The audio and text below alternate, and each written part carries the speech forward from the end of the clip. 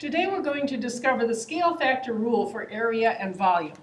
For the most part, we will be using the skills we already have. We'll be calculating surface area and volume, which you already know how to do. The shape we're going to use is the rectangular prism. And we're going to start with those three dimensions of a length of 5, width of 3, and a height of 4. So let's begin. The first thing we need to calculate is the perimeter. And so when you're calculating the perimeter of a rectangle with 5 on 2 sides and 3 on 2 sides, you add them up. 5 plus 5 is 10, 3 plus 3 is 6, so we have a perimeter of 16. And so we'll record in the perimeter spot that we have a perimeter of 16. The area of the base, again, I have a length of 5 and a width of 3, so the area of the base will be 15. I will use that information, the perimeter and the height to get surface area. You can pause the video right now and you do your work, multiply perimeter times height to get the surface area, fill in your table and see if your answer matches mine. When you calculate the surface area, the perimeter 16 times 4, you get a surface area of 64. Volume is quite quick. When you multiply length times width times height of those three numbers, 5 times 3 times 4, you will get 60 for the volume. That was fun. Now we get to do it again. Now we're going to use a scale factor of 2. You see in the last column on the right-hand side, we have a scale factor of 2. So I'm going to apply that scale factor to my length, and I will get a length of 10. I will get a width of 6. I will get a height of 8. Pause the video yourselves. Get your perimeter, the area of the base, the surface area, and the volume, and see if your answer matches mine. I mean it. Pause the video, get that work done. I know you can do it. When I calculate a length of 10 and a width of 6 twice on my perimeter, I get a full perimeter of 32. When I multiply 10 times 6, I get the area of the base is 60. And when I multiply my perimeter times my height, 32 times 8, I get a surface area of 256. Multiplying my length, width, and height together, I get a volume of 480 units cubed. Do your numbers match mine? I hope they do. I know you can do it. Now we're going to apply a scale factor of 3 to my original length, width, and height. 5 times 3, 15. 3 times 3, 9. 4 times 3, 12. Again, pause the video right now, calculate the perimeter, the area of the base, the surface area, and the volume, and see if your numbers match mine. My perimeter, when I add 15 plus 15 twice and 9 plus 9 twice, I get 30 and 18. Gives me a perimeter of 48. The area of the base, 15 times 9 is 135. The surface area, when I multiply my perimeter times my height, 48 times 12, I get 576. And my volume, 15 times 9 times 12 is 1620. Did your numbers match mine? I bet they did. Nice job. Now we're going to apply the scale factor of 5 to our dimensions. Now, note, it went 5, 10, 15, it's not going to go to 20. When I apply a scale factor of 5 to my length of 5, I get a length of 25. When I apply my scale factor of 5 to a width of 3, I get a width of 15. When I apply a scale factor of 5 to my height of 4, my original height of 4, I get 20. Now, pause the video once again. Calculate the perimeter, the area of the base, the surface area, and the volume. By now you should be getting pretty good at it. Okay, so the perimeter of our last rectangular prism, the perimeter of the base is 80. The area of the base is 375. The surface area is a big one, 1,600. And the volume is 7,500. Woo! Good stuff. I hope your numbers match mine. Readjust your table if you've got a couple of errors in it so that your numbers work together well. And we will move on to the next table for analyzing. Okay, I want to look at my first set of numbers when I had my original. I'm going to compare those to the scale factors of original to scale factor of 2, original to scale factor of 3, and so on. So the perimeter change from the original perimeter to the one of scale factor of 2 changed by a factor of what? 16 times what is 32? 2.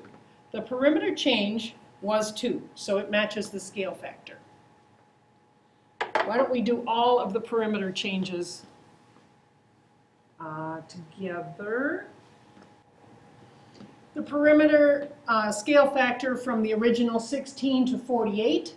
If you divide 48 by 16, you'll find that it was multiplied by 3. From 16 to 80 is a scale factor of 5. And we didn't do a scale factor of 2/5, but it seems to me that if I were doing a perimeter change with a scale factor of 2/5, that my perimeter change would be also 2/5. It seems to be matching. If I were doing a generalized scale factor of A to A over B, my perimeter change would be the same ratio or the same scale factor change of A over B. Now I want to talk about the surface area change. Here, the surface area of my original was 64. What's the scale factor change from 64 to 256? I have an original, I have a scale factor of 2, but 256 is more than double 64. Pull out your calculators, pause the video, pull out your calculators and calculate what that change is. When I take 256 and divide by 64, I get that the area change was 4 times as big. When the scale factor was 3 and my surface area was 576, surface area, scale factor of 3, 576, when I divide by 64, I get that that was an area change of 9. That the new area, surface area, is 9 times as big as the original. When I take 1,600, 1,600 divided by 64, and do my area change factor, I get that, holy moly, that changed by a factor of 25.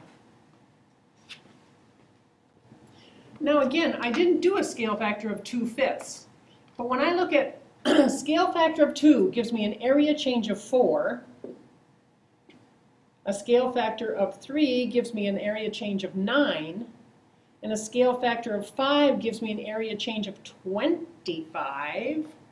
It seems that the relationship between 2 and 4, 3 and 9, 5 and 25 seems to be a squared, that it's 2 squared is 4, 3 squared is 9, 5 squared is 25. So if I square 2/5, I would get 4 25ths for my area change with a scale factor of 2/5. And with my generalized form of AB, I would get A squared over B squared. Now I want to talk about the volume change. When I look at what happened with the volume from 60 to 480, how much of a change is that? Take 480 divided by 60, and you will get a volume change of 8. Woofda. When you take 1,620 divided by 60, you get a volume change of 27. And when you check your scale factor of 5 and take 7,500 divided by 60, you get a volume change of 125. Those are big honking changes. All right, so what's the relationship of 2 to 8, of 3 to 27, of 5 to 125? Think about that. Pause the video if it takes you a minute to think about that. Anybody got it right now?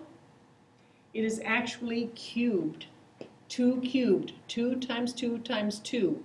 We're working in 3 dimensions, so if you double in all 3 dimensions, you will have multiplied your original times 8.